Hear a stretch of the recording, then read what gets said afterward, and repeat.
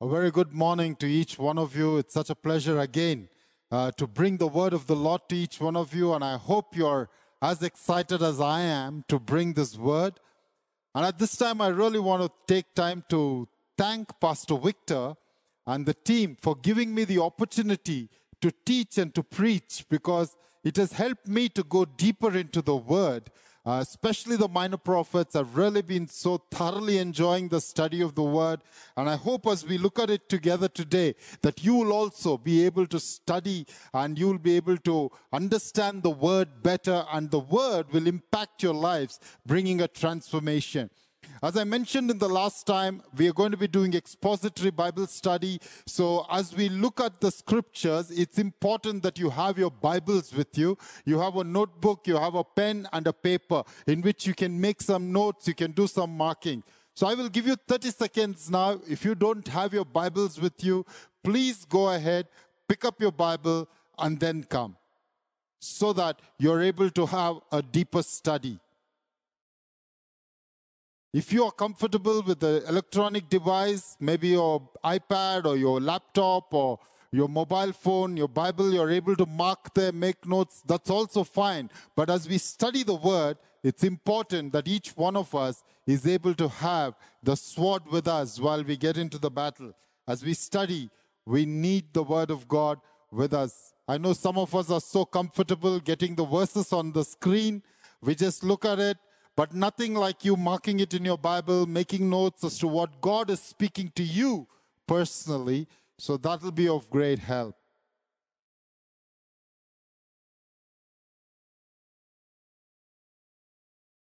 I hope you got your Bibles now and a pen and a paper. And please follow along as we do continue with the book of Zechariah today. But before I go there, shall we just pray together and ask the Lord to bless the word?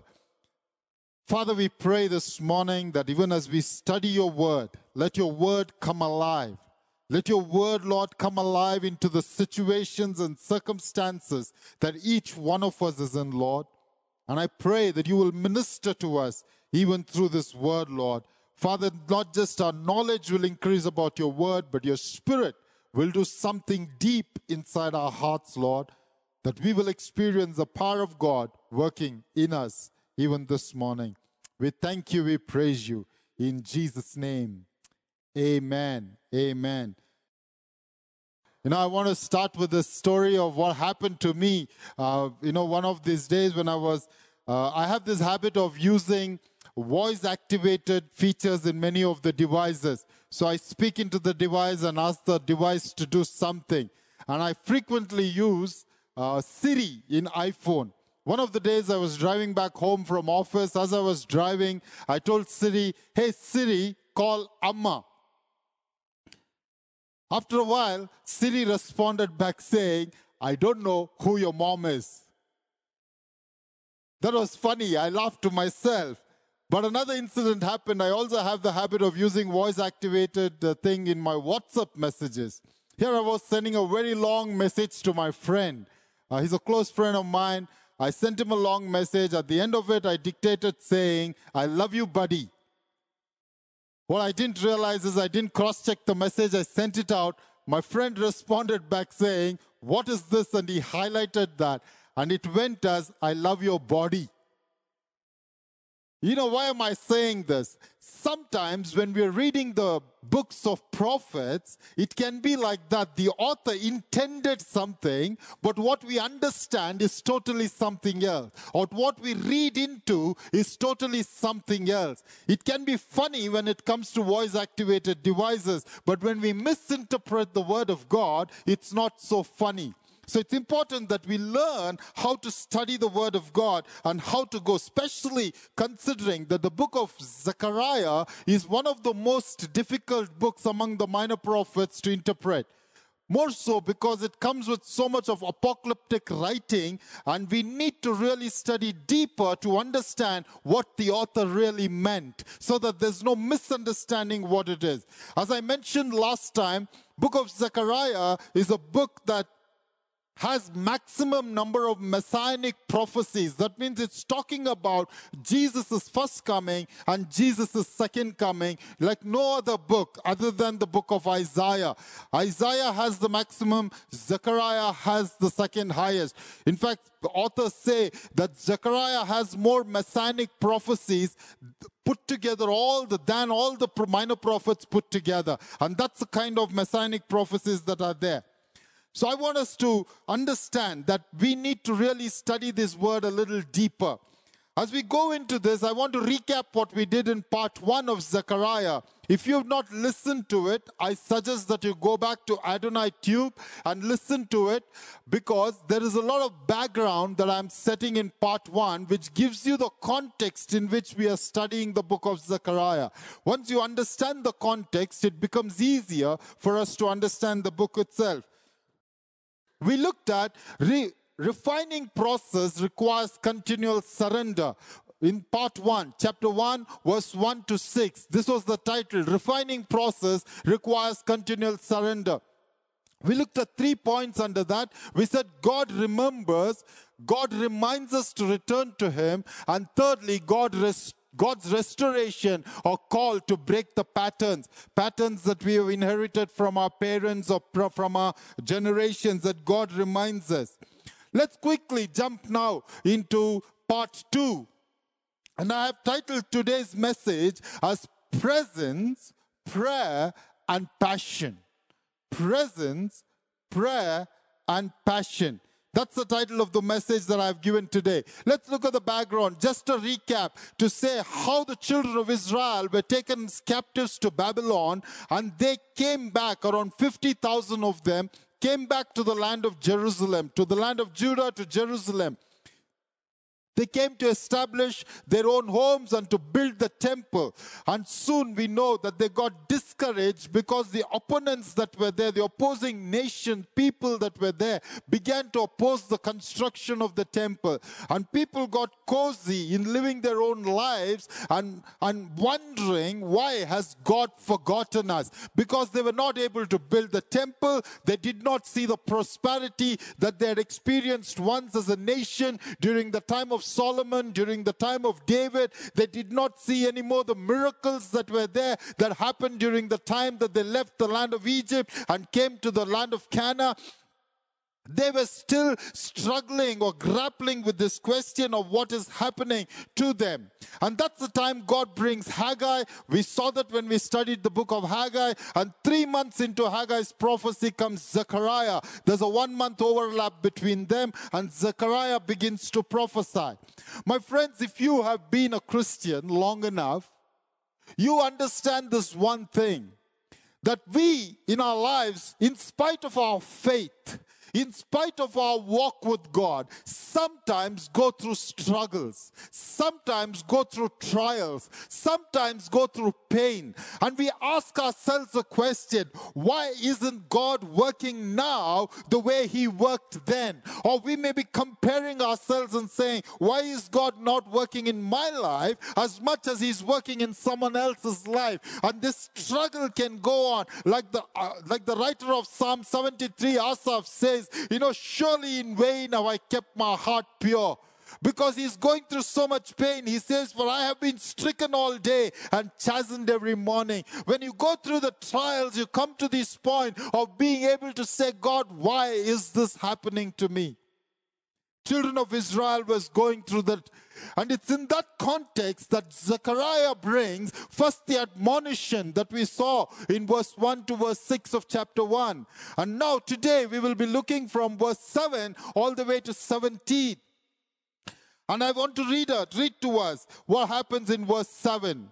If you have your Bibles, I would like you to read along with me. It says, on the 24th day of the 11th month, be mindful of the time here. On the 24th day of the 11th month, the month of Shebat, in the second year of Darius, the word of the Lord came to prophet Zechariah, son of Berechiah, son of Iddo. This is a significant time here. We are going to read the rest of the scriptures together, but just let's dwell a little bit here to know the timing. Just 6 verses back in verse 1, Zechariah had already given some timing.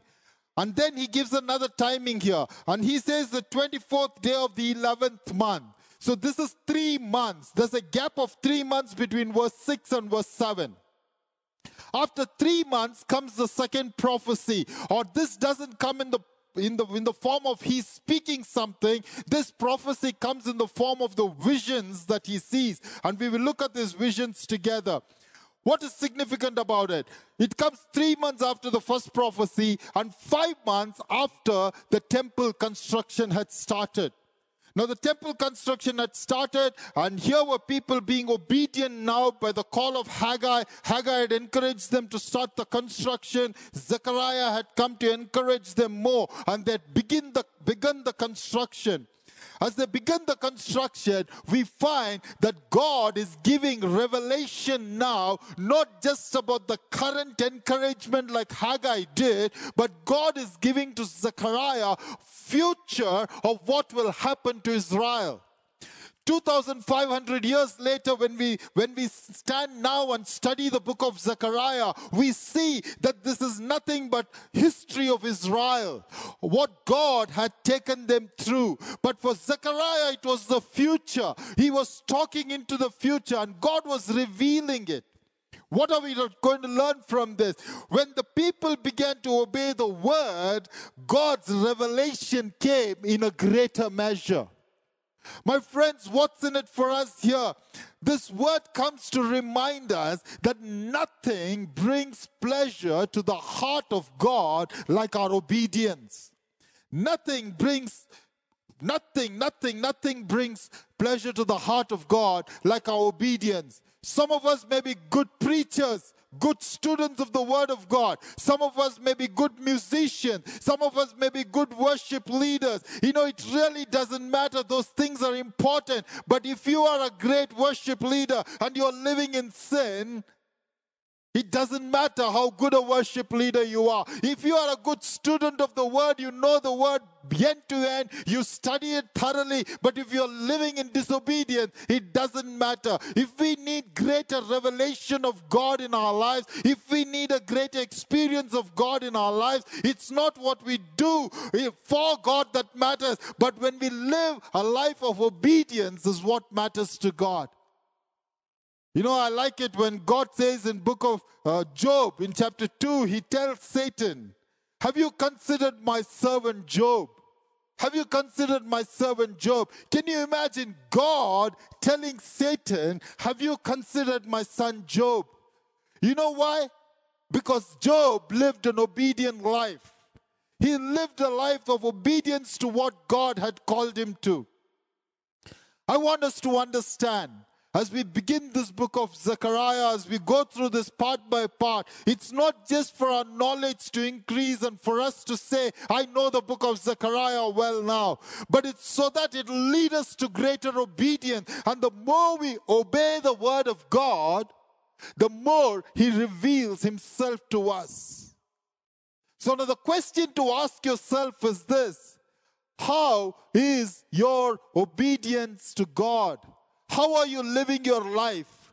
God has given you commands. God has given you characteristic traits that he needs you to live.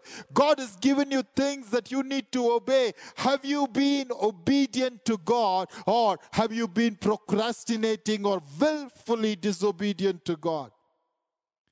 If you are praying, God, give me a greater revelation of yourself, and if you are living a disobedient life, it's time that we repent and we come to God and say, Lord, until I obey, I know the revelation will not come, and begin to obey the voice of God.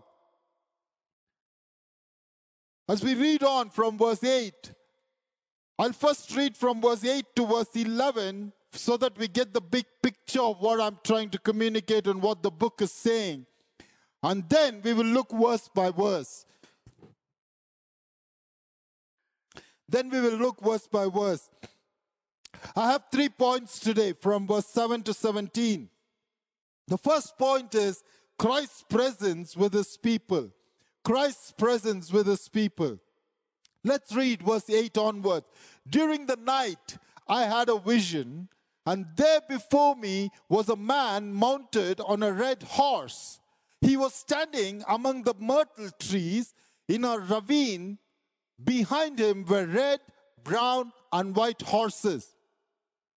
Verse 9, if you can read along with me, please. I asked, what are these, my Lord? The angel who was talking with me answered, I will show you what they are. Then the man standing among the myrtle trees explained, they are the ones the Lord has sent to go throughout the earth. Verse 11, and they reported to the angel of the Lord who was standing among the myrtle trees, we have gone throughout the earth and found the whole world at rest and in peace. Let's go back to verse 8 now. And in verse 8, what do we see? During the night I had a vision, and there before me was a man mounted. And he goes on to say what he saw in the vision. Now I want us to remember that because it says night, some people mistake it to be he was dreaming. Dream is what you see when you are sleeping. Vision is what you see when you are awake. So Zechariah, in one sense, is awake in that night, and he is seeing these visions. And most authors agree together to say that all 8 visions that he sees came about in one night. In one night. He sees this. It's as if God is giving him the entire picture of what is going to happen in the future to Israel, and he is revealing to them as a message of encouragement, so that these people who are so discouraged, having come from exile back to Judah and who are going through this trouble, would be encouraged to know that God is still in control. So these visions come to him. It's a revelation from God that Zechariah gets.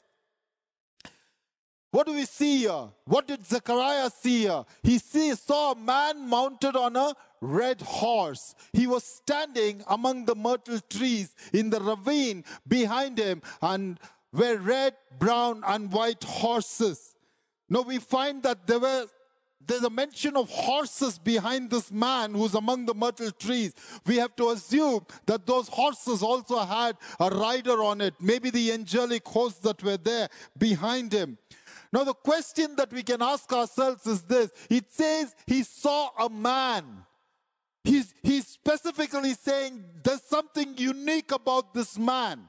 He's not describing the ones that are riding the other horses, but he says that there before me was a man mounted on a red horse.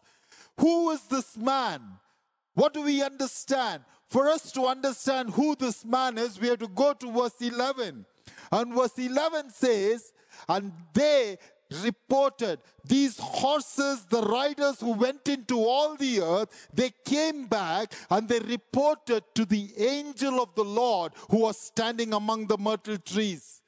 Who was this? The angel of the Lord. So the man is the angel of the Lord in the form of a man. And here Zechariah is seeing this man in the red horse, and he's asking the question, who is this? And he's able to get the answer in verse 11. And they reported to the angel of the Lord who was among them. Now I want you to notice this, that whenever in the Old Testament it specifies the angel of the Lord, we need to be able to do a deeper study in that place, because very often when it mentioned the angel of the Lord, it was referring to the pre-incarnate form of Jesus Christ.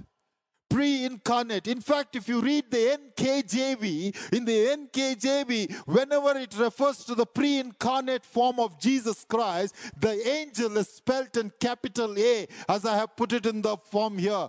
It's capital A. So when you see the capital A as the angel of the Lord, you need to understand it is Jesus Christ what it is talking about. So what's it saying in one sense? That Jesus was there among the myrtle trees in his pre-incarnate form. Where else do we see this? We read in Genesis chapter 16. We know the story of Hagar, how she was thrown out of her house by her master Abraham and Sarah, and there the angel of the Lord meets her. In verse 7 we read, the angel of the Lord found Hagar near the spring in the desert. It was the spring that is beside the road to Shur.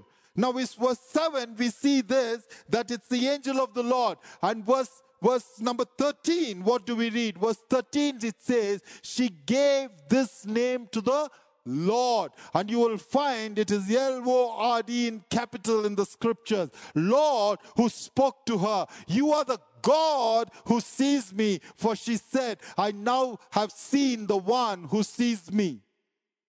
This is one example. Let's look at another example. In Exodus chapter 3, a story that we are all familiar with Moses' encounter with God. There it says in Exodus chapter 3 and verse 2, there the angel of the Lord appeared to him in flames of fire from within a bush. Who appeared? The angel of the Lord appeared in the bush. Moses saw that though the bush was on fire, it did not burn up. And we read on in verse 4, when the Lord saw, who was in the bush? The angel of the Lord. And now we read, when the Lord saw that he was gone over to look, God called to him from within the bush saying, Moses, Moses. And Moses said, here I am. There are several more examples. Pastor Victor preached about Gideon a few days back. There also you see the story of how the angel of the Lord came and met Gideon. And then he calls the same angel as Lord and offers worship unto him. And angels do not accept worship. And we know that it was the Son of Man. Like we see in the story of Daniel, when 3 were thrown into the furnace, there was the 4th, the Son of Man. It's the pre-incarnate form of Jesus Christ. That's a beautiful thing, isn't it? To understand that Christ was among his people. The other riders probably were normal angels. They were not the Messiah, they were the normal angel. But there's one specific angel that we need to know as we study this. This we call as the interpreter angel. Interpreter angel. This is the angel to whom Zechariah keeps asking the question. You will see this all through these 8 visions. He'll keep asking the question, what does this mean, Lord? What does this mean? And the interpreter angel is the one who will answer him to say, I will show you. Sometimes he himself shows, sometimes the angel of the Lord with a capital A, which is the pre-incarnate form of Jesus, he shows what it is going to be. Let's look at verse 8b again. It says, when he was standing among the myrtle trees in a ravine. The myrtle trees, you will have the picture come up on your screen.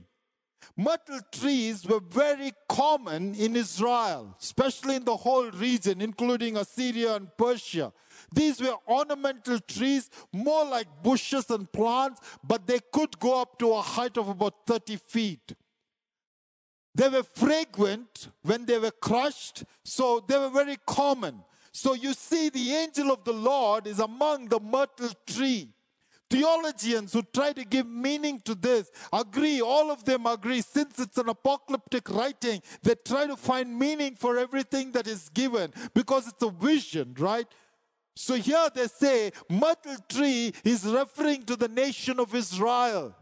So it's as if God is trying to tell them that though Israel is going through a troubled time, that Christ, the pre-incarnate form, God himself, the triune God, is among the myrtle tree to say that Christ is with his people. And where are they? If you notice in the same verse, they are in a ravine. That means it's a hollow place. You will find different translations given. It's a hollow place. It's a deep place. It's a valley. It's not on the level ground. It's a little lower. What that shows is that Israel's degradation. The myrtle trees were gone so low. They were in a ravine, in a valley, in a hollow place, in a deep place. And in that place, Jesus is there with them. The place where the angel of God is standing is a ravine. It's a hollow place, and Jesus is with them. What a beautiful thing, isn't it, to understand? If you think of it in this big picture now. Israel is degraded so much. The myrtle trees have gone down to the ravine, and Jesus, the angel of the Lord, is with them. My friends, what does that speak to us? It speaks to us to know no matter what we go through, no matter where we are, Christ never leaves us. If he could be there with them in the pre-revelation of Jesus Christ, in the pre-incarnate form in the Old Testament, how much more not with us now in the New Testament when he is revealed as the Son of God, and then the Holy Spirit is poured out upon us. No matter what situation we are in, God is still with us. Hallelujah. We may be in a ravine, we may be in a hollow place, we may be in the peak, we may be in a flat ground. It doesn't matter. What matters is no matter how degraded I am, no matter where I have gone to, Christ the Lord is with us. Christ the Lord is with us. That's exciting. That's exciting, isn't it? Sometimes, my friends, we may not feel God's presence, but it does not mean that God has left us. God is still with us. I know many of us are going through struggles because of COVID and because of what's happening with the economy, because of what's happening around the world. It's leaving you confused. You may be feeling like Israel. God, I trusted in you and I came back to you thinking there'll be prosperity, thinking you'll do the miracles that you promised to do, but nothing is happening. But even in the midst of your questions, even though you don't get the answers right now, you need to understand that God is still with you. God is still with you. What a beautiful, beautiful thing, isn't it? To know that God never leaves us nor forsakes us. It's not a cliched saying. It's not an out-of-the-mind promise to claim. It's something that should churn our hearts to say, Lord, I don't understand my situation right now, but I know if you could be with the people in the land of Jerusalem, in a pre-incarnate form, in the ravine, you are able to be with me. Hallelujah. What a wonderful God we have. Let's continue on. The horses symbolize God's activity in governing the earth. Horses symbolize. Many theologians don't want to give interpretation to each color of the horse, but there's something about these horses. You find the same horses being mentioned in the book of Revelation in chapter 6. And the same colors that are mentioned there. So there should be something. So some theologians say the red horse points to war and bloodshed. Red horse points to war and bloodshed. White horse points to victory and glory and success or triumph. So white horse is representing that. And there is a horse called as light brown, some translations will say. Some translations say sorrel. Some translations will use another word, dappled. But the Hebrew meaning for that is not very clear. But what it means at least is this, that it's got a mix of colors. In this mix of colors, what it means is it's a mix of mercy and judgment. And what are they doing? They're going all throughout the earth and they're trying to find out what is happening. We will look at that very soon. Let's go to verse 9. Zechariah chapter 1 and verse 9. I hope you're liking this verse by verse study so that we can go a little deeper. It gets exciting as we go along. Zechariah chapter 1 and verse 9, if you'll read along with me, please. I asked, what are these, my Lord? Zechariah is asking this. What are these, my Lord? And the angel, this is the interpreter angel, the angel who was talking with me. Whenever he says the angel who was talking with me, it's the interpreter angel. I will show you what they are. My friends, I was just thinking about this. Zechariah gets this vision after 3 months of proclaiming the prophecy. He could have said, I'm such a spiritual man. He's from a priestly background. He is a priest himself. He has sacrificed his life in exile. He's a spiritual guy having come to Judah. And Haggai and he together are the spiritual leaders. He could have said, I know what God is showing me. But he does not understand. And he says, what are these, my Lord? My friends, if God is showing you something, you don't have to act super spiritual trying to give it an interpretation even though you do not know it. It's okay to ask questions to God. It's okay to ask God, Lord, I don't understand this. could you reveal to me what this is? And that's exactly what Zechariah does. An angel does not get angry with him. Angel says, I will show you what they are. I will show you what they are. And he goes on to show what they are. We will read verse 10 and 11. Verse 10 says, then the man standing among the myrtle tree explained. Listen, he asked the question to the interpreter angel, and who is answering? The angel of the Lord, which is the man standing among the myrtle tree, explained, they are the ones the Lord has sent to go throughout the earth. And they reported to the angel of the Lord who was standing among the myrtle trees, we have gone throughout the earth and found the whole world at rest and in peace. The question is, the people saying, the horses went out throughout the earth and they came back with a report. And what is the report? Report says the whole world is under peace. And the report was right in one sense of it. I'll come to it. It's not a positive peace as we understand it is. I'll come to it. And now, some people say, why did God have to send horses all through? Doesn't God, is he not an omnipresent God? Is he not an omniscient God who knows everything? Like it describes in Psalm 139, you'll know, Lord, when I sit down and when I rise up, you know every word before it is on my tongue. Yes, God knows all of it already. But John Calvin, one of the theologians, he points out this, quote, God doesn't need angels to inform him as to the state of things on the earth. But he employs this language in order to stoop to our weakness. End of quote. What is he saying? He's employing this language so that we can understand that God knows all what's happening in the earth. Israel is thinking, Lord, you have forgotten about us. You do not know the struggle we are going through. God is trying to communicate here, saying, I know not only what is happening with you, I know what is happening across the earth. When they come back and they say the whole world is under peace, can you imagine Israel? It's like rubbing salt in the wound. We are already struggling. And we think we are the God's chosen, the children of Abraham, the chosen ones. We are in trouble, and the world around us, our oppressors, our enemies, those who hate God, are under peace.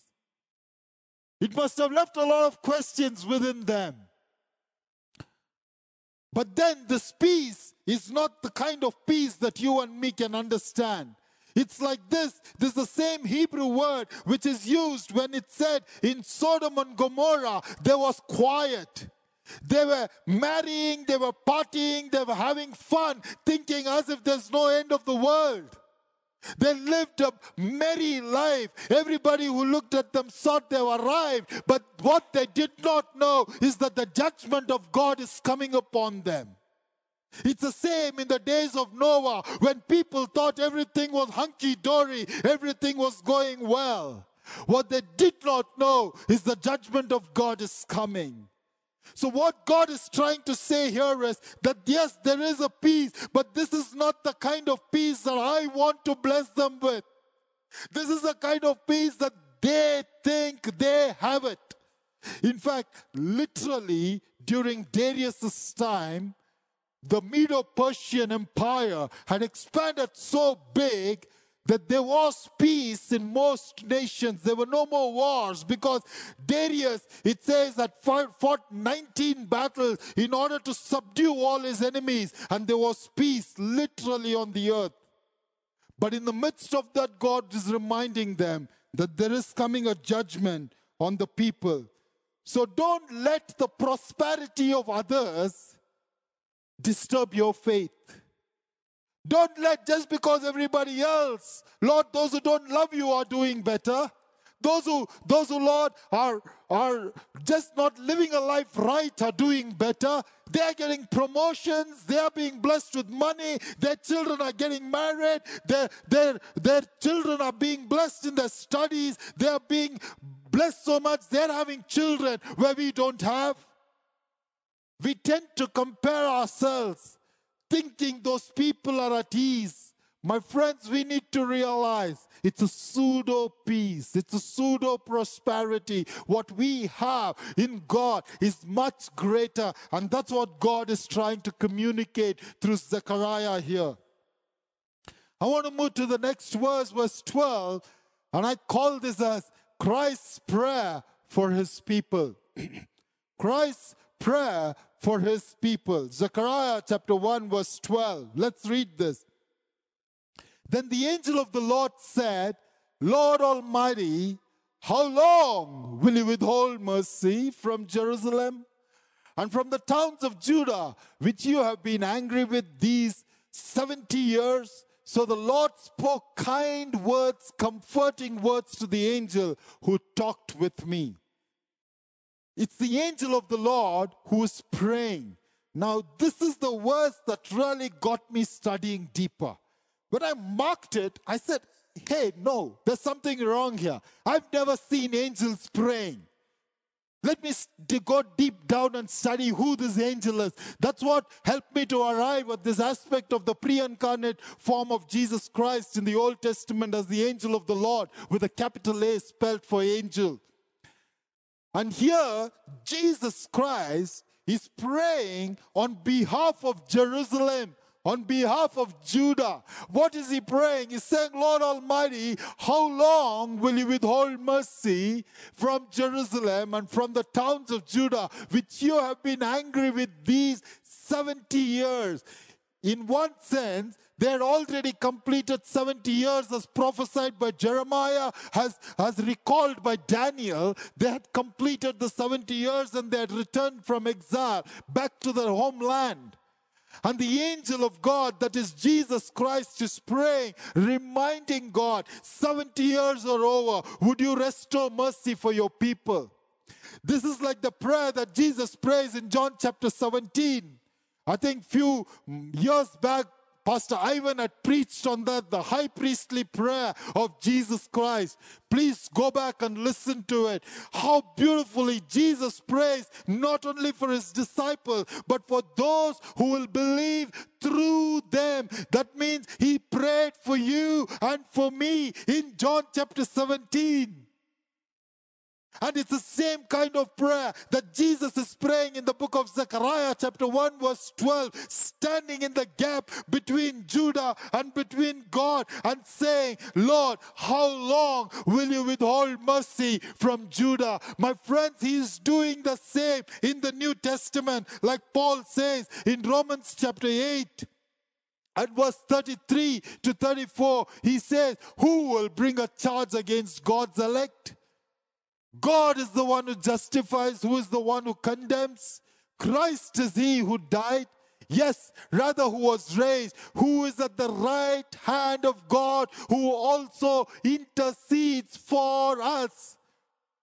Jesus Christ right now is sitting at the right hand of God, and he is interceding for you and for me and for this world and for Jerusalem, for Israel and for the peace of the earth. And for God's kingdom to be established, for God's church to flourish.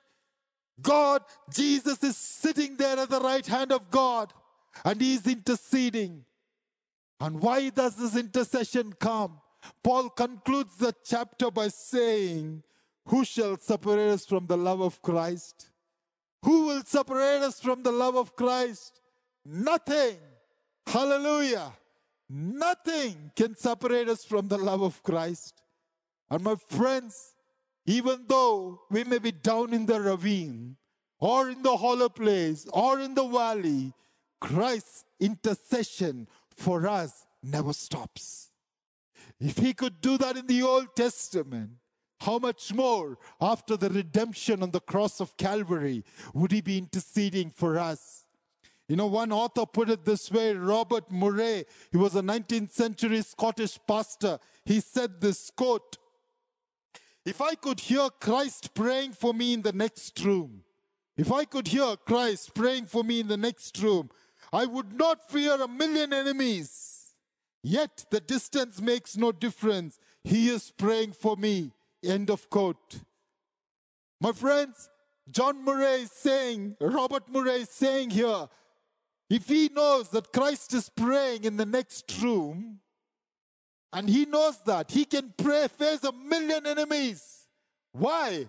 Because he knows Christ is praying. And the distance doesn't matter. Christ is praying for us in the heavens. Who are the enemies that you ought to face today?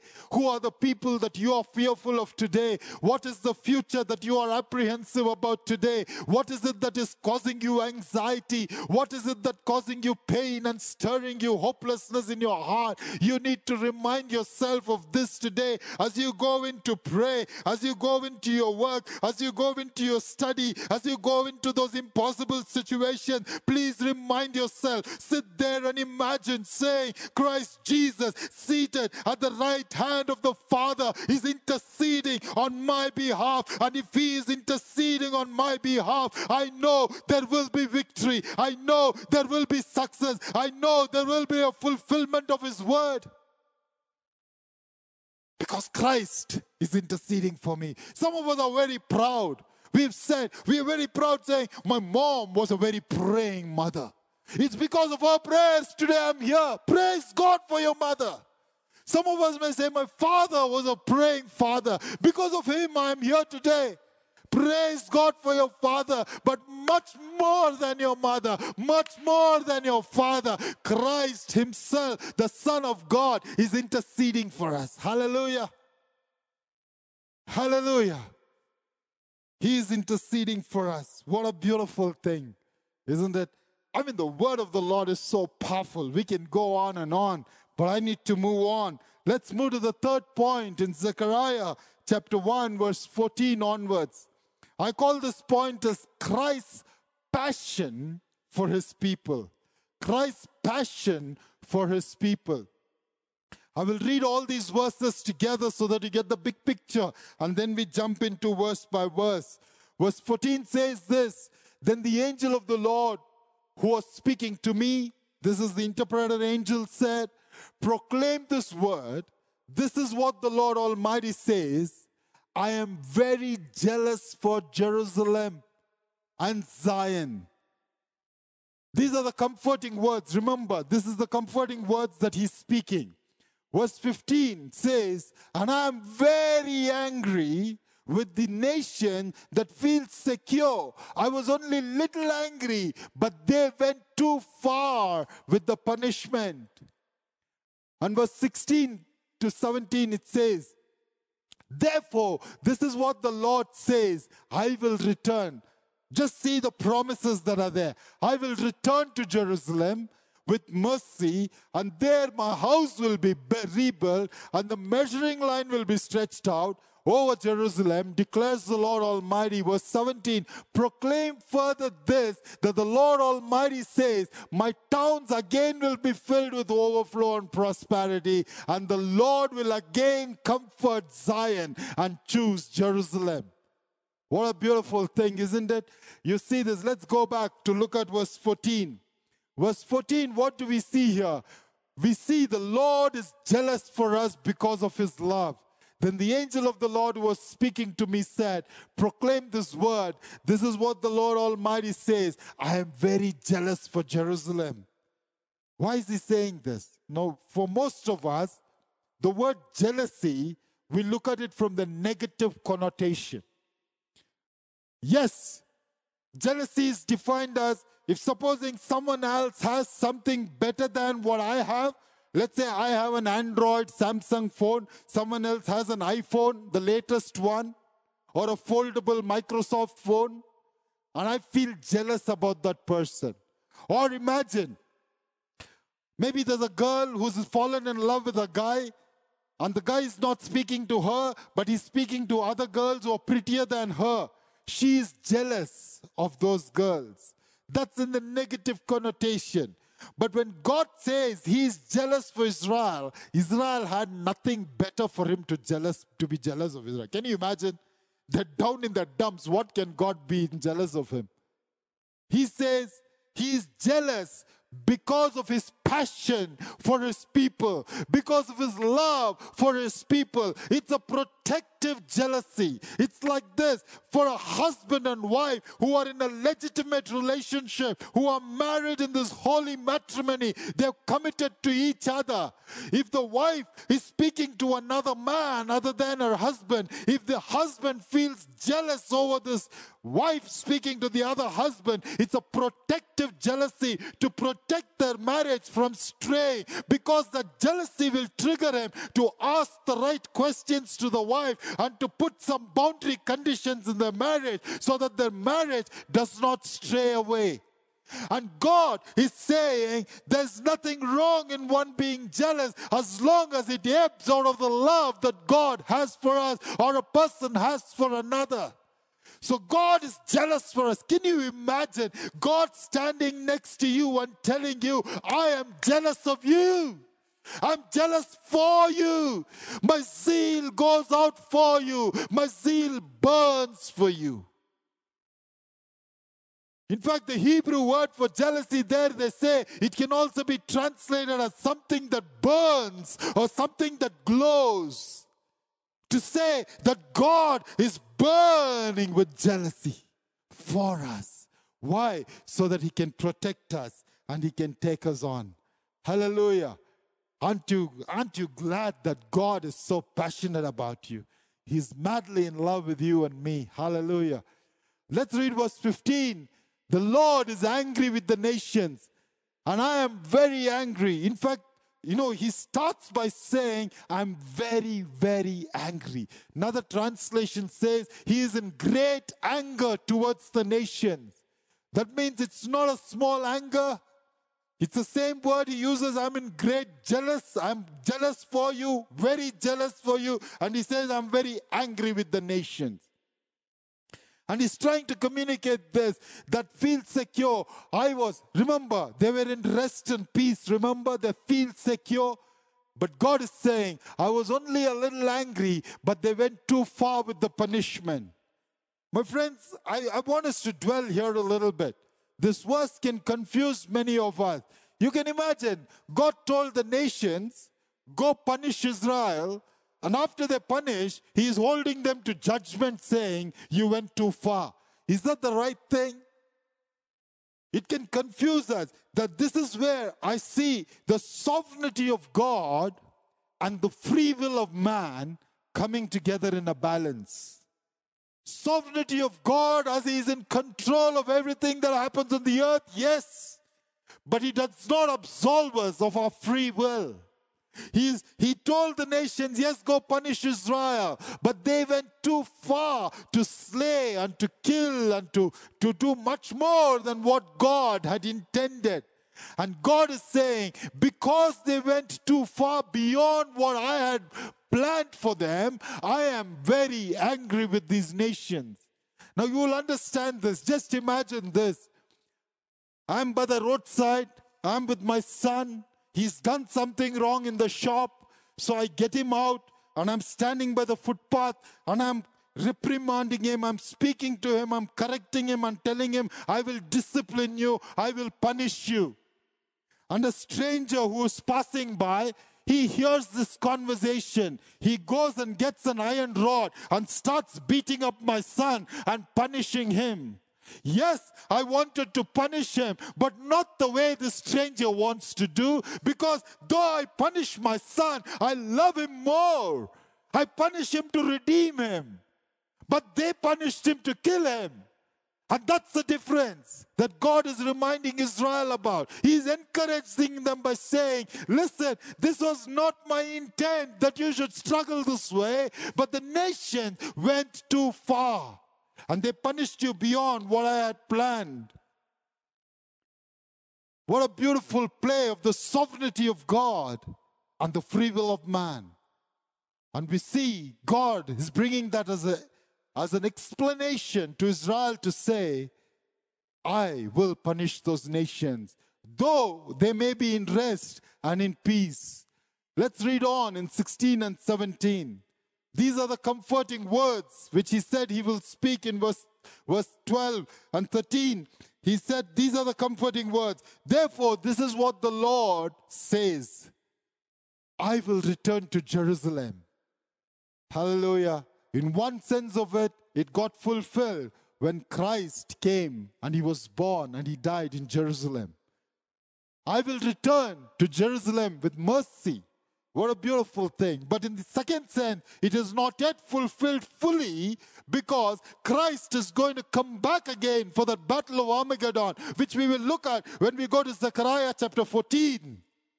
When Christ will return in all his glory, in mercy to judge the world. And then he goes on, and there my house will be rebuilt. Now, this is a prophecy that got fulfilled. In the 6th year of the reign of Darius, the temple got rebuilt. And it was completed. There was joy, there was festivity. So this was accomplished during the time of Zechariah's life. And then it says, and the measuring line will be stretched out. Now, in the previous minor prophets, you would remember whenever God says the measuring line will be stretched out or a plumb line will be set on Jerusalem, it was to say he is measuring their sin and he will punish them. But in this case, it's not in that sense of it. He is saying the measuring line will be set up in order to build Jerusalem, in order to establish Jerusalem.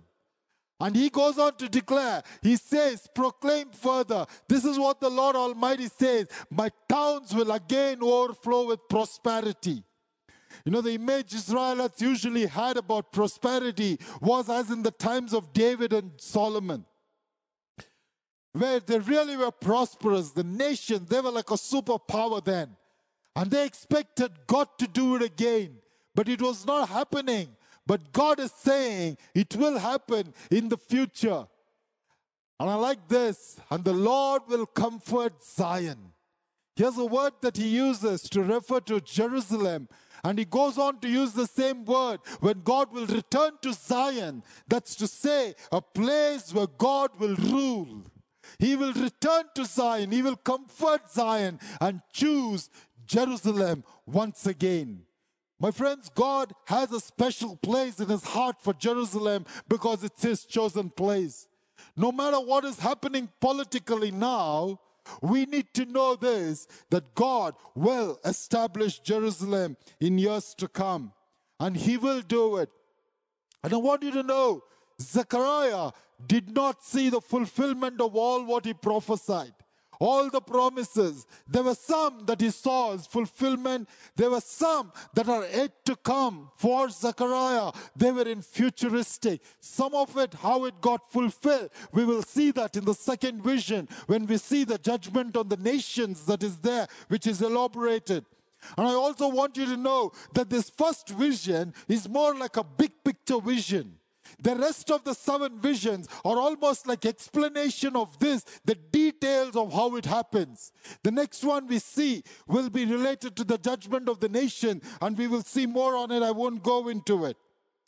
Now, coming back to the promises, there are times when we would have received a promise, and in our finite mind and thinking, we always expect it to be fulfilled immediately. But you need to know that when God gives a promise, he has the big picture in mind. He will stay true to his promise. Just because it didn't get fulfilled in your lifetime, it does not mean the promise is not true. The promise is still true what he has given you. What is he saying? He will fulfill it in the generations to come. There are promises that God has given me. He will fulfill it in my lifetime. There are promises I may die with not seeing it fulfilled. But his promises are still true because his word is true for 1,000 generations. And he will stay true to his word. And we will see slowly, vision after vision, how each of these promises got fulfilled for Israel and for Jerusalem and through the church, for the world, and through Christ. We will see how this happens as we continue to look. I want to conclude with this Jewish fable. It's a Jewish fable. It tells about a rabbi and Elijah journeying together. They would go places, and there was this particular day they went and they stayed at this. They went to a town where there was this poor man and a wife, and they just had all the property they had was one cow. So it was already night, so they wanted to stay. They asked the poor couple, saying, can we stay here? They said, please come in. They went in and stayed. And the couple was so gracious. They gave them the best food. They gave them their own bed. And they went and slept near the kitchen fire. And in the morning when they woke up, they found the cow was dead. And Elijah and the rabbi went on a journey. The next evening, they came across to this rich man's house. They said, can we stay here? The rich man said, yes. He did not treat them well. He just gave them bread and water. He made them stay in the cowshed, and he did not give them anything so pleasurable. The next day morning, after Elijah woke up, he for the kindness this rich man had shown, he said, get a mason.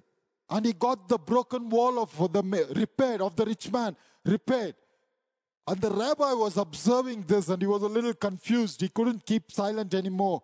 So he asked Elijah, is this fair that the poor man who treated us well, you let the cow die there, and this rich man who treated us badly, you're building a wall for his kindness? Elijah turned to him and said, when we stayed in that poor man's house, it was ordained that the wife would die that night. But before their kindness, instead the cow died. And as for this rich man, in the wall that is going to be repaired, there's a chest of gold inside of it. If the rich man repairs it, he will find it. That's why I've got a mason to repair it, so that he doesn't find it, the miser rich man. So what's the moral of this fable that the Jewish people share? They say we don't have to understand everything that God is doing in our lives. All we need to do is align knowing that He is sovereign and He is in control of our lives. My friends, I want to remind us this day as we studied from chapter 1 verse 7 to 17. The presence of the angel of God is with us. Presence of Christ is with us. Secondly, Christ is praying for His people. Christ is praying for us. Thirdly, that Christ's passion never dies out for us. He's still jealous for us. He's still madly in love with us. And He says He will build us again. He will establish us again. As I said, this is a general theme. We will look in the next part about the 4 horns and the 4 craftsmen, and we will see how God brings judgment on the nation. But as we close today, I want you to ask yourself questions. If you can close your eyes for a moment, just ponder on all what we have heard.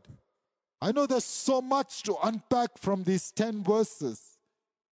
But I just want to summarize and ask you some questions. Are you obedient to God? How's your obedience? Maybe you have a desire for a greater revelation of God. But how's your obedience?